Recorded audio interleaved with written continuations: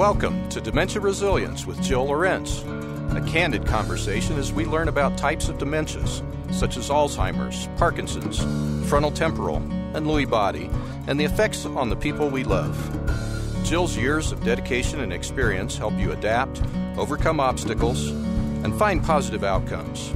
It's time for Dementia Resilience with Jill Lorenz. Hi, everybody. I hope my caregiver nation is happy. It's springtime. Yahoo! We're to March now, and boy, I'm looking forward to rain. And unfortunately, in Colorado, we get a lot of snow. And sometimes that is hard to deal with. And it's hard. It's hard for our people that have Alzheimer's. The change of the seasons, the snow, the cold, we can't go outside. That's the time of year when, man, I've got some cookies baking, or, I'm making some homemade lasagna, or I'm learning new music. I'm reading a good book in front of a fireplace. But not everybody sees it that way, right? Sometimes people say, gosh, does anybody even know I'm still here? Am I still valued? Can I still enjoy things like that? And today I want to talk about emotional communication. How people feel when we're conversing with them. Are they understanding that we love them and we care about them? Is our face saying something totally different? What is happening? How are we working with that person?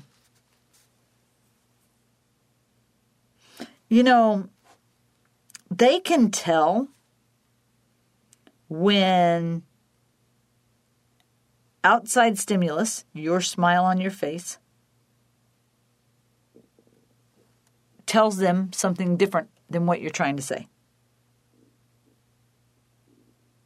They know when they're making verbal errors and they're frustrated and they can't figure it out, and your face says everything they need to know about the mistakes they've made. Their ability to process and store information declines, and so when they can't find it, you may see their face, their emotions, almost as though you're looking at a computer screen, that has the thinking, the little thing that's spinning around, or the hourglass that's going up and down, and so on and so forth. And this is where we have a disconnect between thoughts that are spoken, invented words, sounds that they're replacing with instead of the speech. This takes a crazy, hard emotional toll on people, both the person that is the patient and the care partner, and it is enormous. And when we're having those emotional struggles, lots of things are changing. Reading and writing abilities. Following a storyline becomes impossible on a show. They have diminishing attention. Their memory is betraying them. Their comprehension is declining. And their ability to think logically isn't there. But that doesn't mean that yours is. Sometimes it is. Sometimes we don't make our needs known. And if we don't do that, if we don't communicate verbally, if our emotions are guiding the ship, people with various dementias will become silent. They quit talking. They don't want to make verbal errors. They don't want to be frustrated. They don't want to frustrate you. The next thing you know, you're seeing and you're feeling agitation that they are radiating off their body. And sometimes we don't take time to figure out what that message is they're trying to send us. Or if we're looking in their eyes and we're seeing negativity or at worst hopelessness in their eyes, you have to try to understand that person's emotions. You have to try to figure out what they're thinking through their physical manifestations.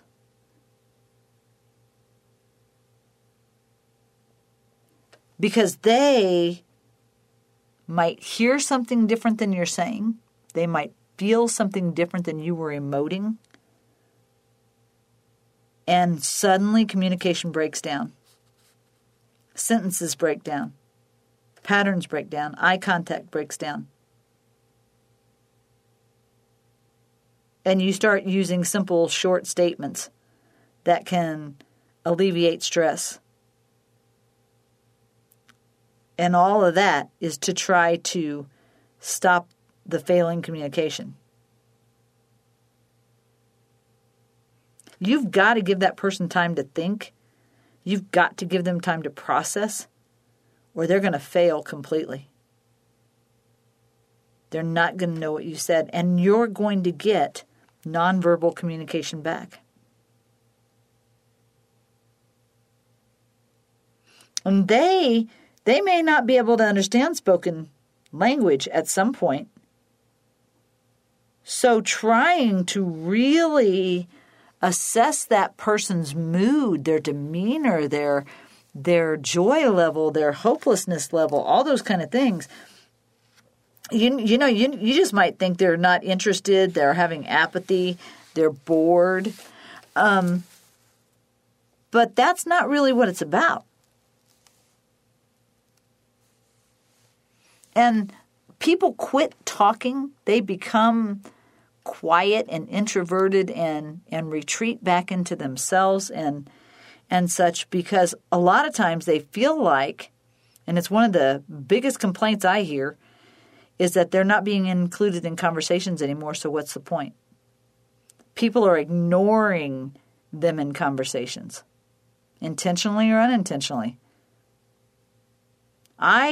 Somebody told me the other day that one of the things they thought I did best when I came into their home was I spoke to everyone.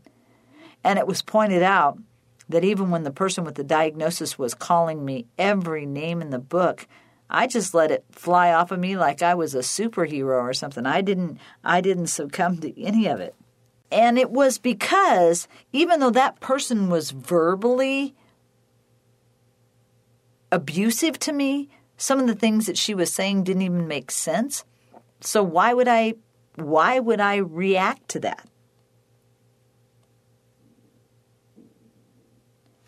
I still talked to her and carried on a conversation with that particular person because she's not invisible. She's right there. Even if she's ticked off at me and wanting me to leave,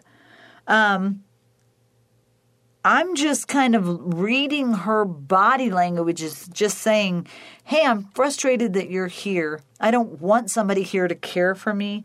I don't want somebody to take care of me. I don't like you right now. And I'm trying to make this personal, even though it's not really personal. And she knew she needed the help, but she didn't want it. So I was looking more at what she was telling me on an emotional level than anything else. The words coming out of her mouth didn't mean a thing to me. I was trying to empathize with her and understand why she was spewing all this venom at me when I was there trying to help her. And a lot of times when people are verbal, they get really angry when they think people are not paying attention to them. You know, they'll be like, hey, am I invisible? This is my disease you're talking about. I'm Still here. I'm in the room. Talk to me. Me. Doctors are sometimes the worst at that. They try to get to the bottom of what the diagnosis is. And they don't even realize sometimes the impact they have on someone. Again, I had a client tell me that when they went in for a neurobehavioral exam because they were showing symptoms and their caregiver was worried about them, as they were walking in, one of the hospital employees said, today's going to be the worst day of your life. And I said, what did you say back? And they said, nothing. I didn't know what to say. So it made me wonder, did that technician, that person that was going to do the neurobehavioral exam, did they look at that person and see what impact that had on that person? What emotional toll did that take on that person that 7 months later they were telling me that this guy said this to him? That ticks me off. I asked him to get the name of the person that did that because I want to have a word with them. I want to talk to their supervisor. I want to talk to the doctor that sends them to them to have this work done, because that is cold. That is not compassionate. That is hitting somebody in the chest with a blow that knocks them down just by those words. This is going to be the worst day of your life. 7 words that had the ability to decimate the person that was listening. We have to think about these kind of things. We have to think about how our words, how our eyes has a cause and effect thinking that profoundly affect the people we are dealing with. There's no way that guy could do a good job on that neurobehavioral exam who was already confused when somebody told him that he was going to fail it essentially with those words.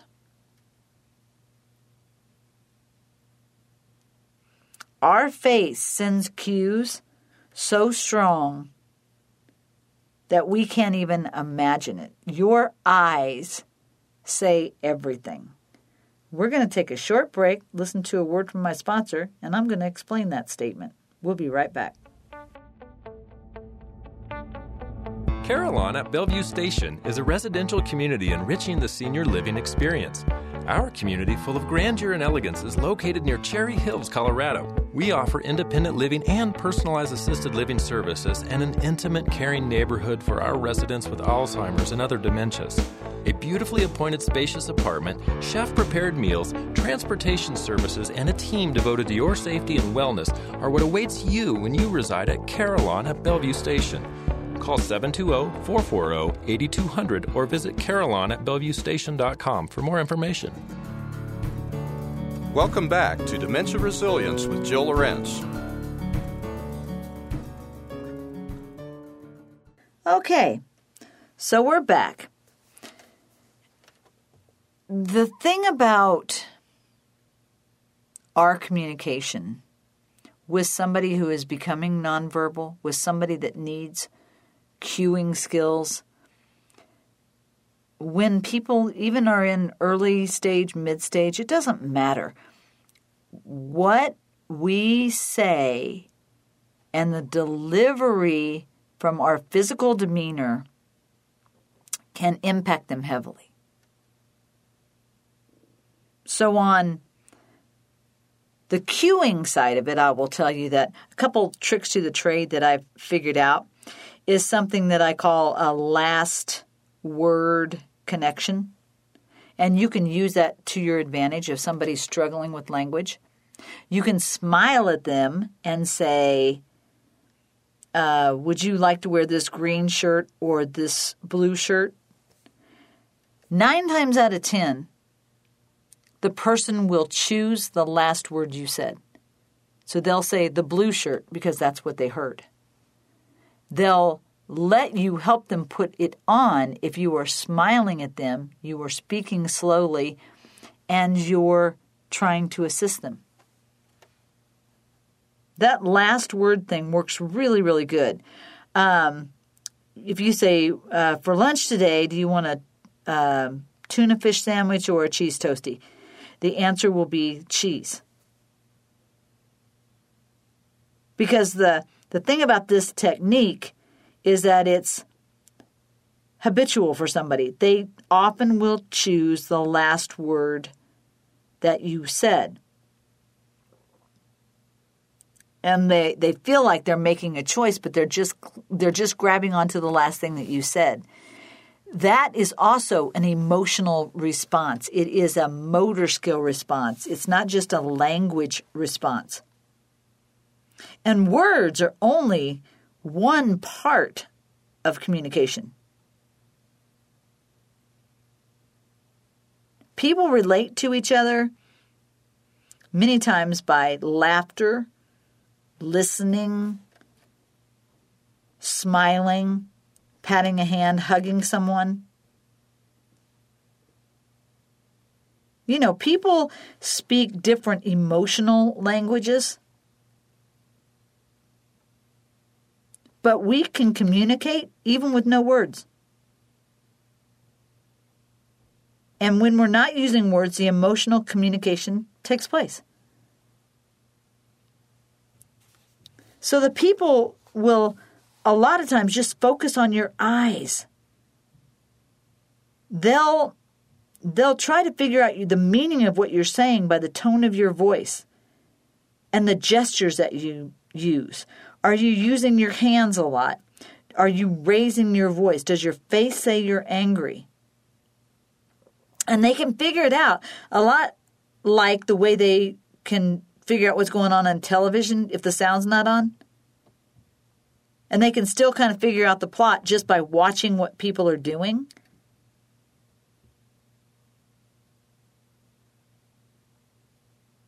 You know, it's kind of like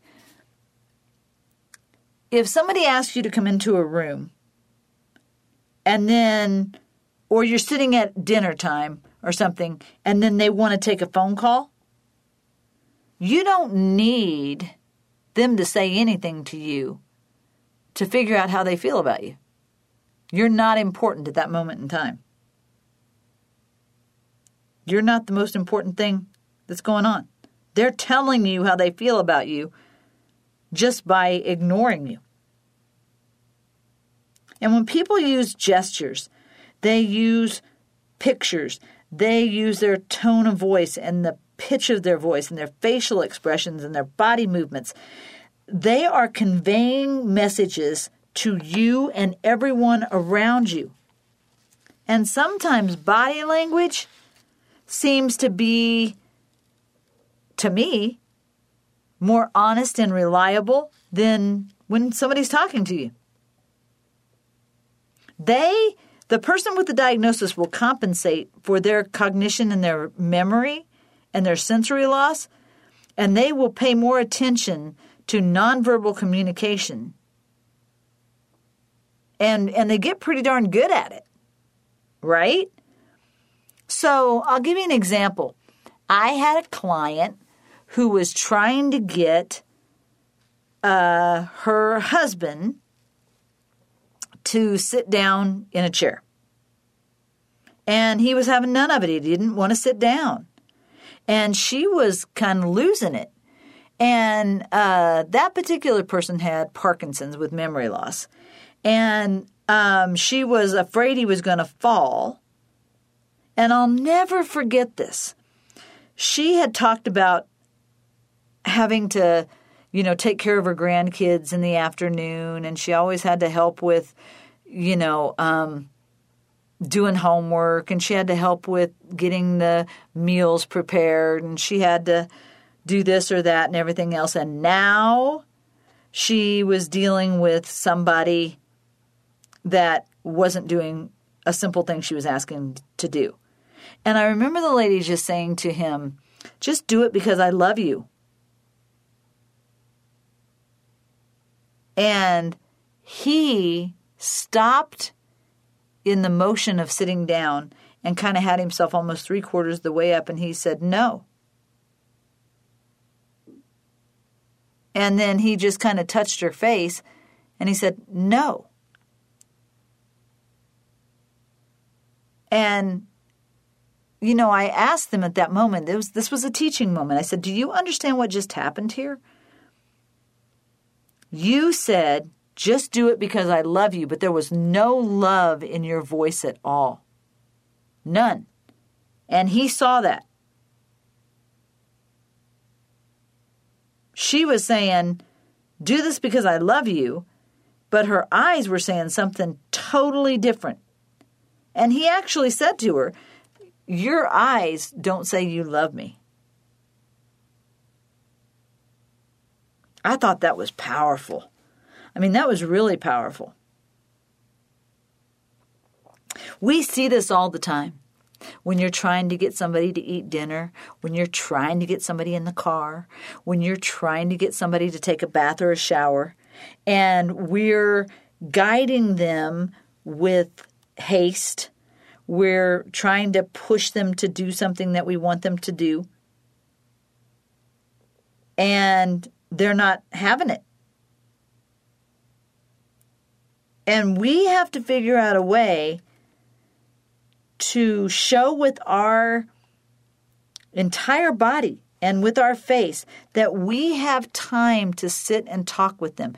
We can make our way slowly. We're going to stop and get those warmed towels that smell good because there's 15 bounces thrown in with them.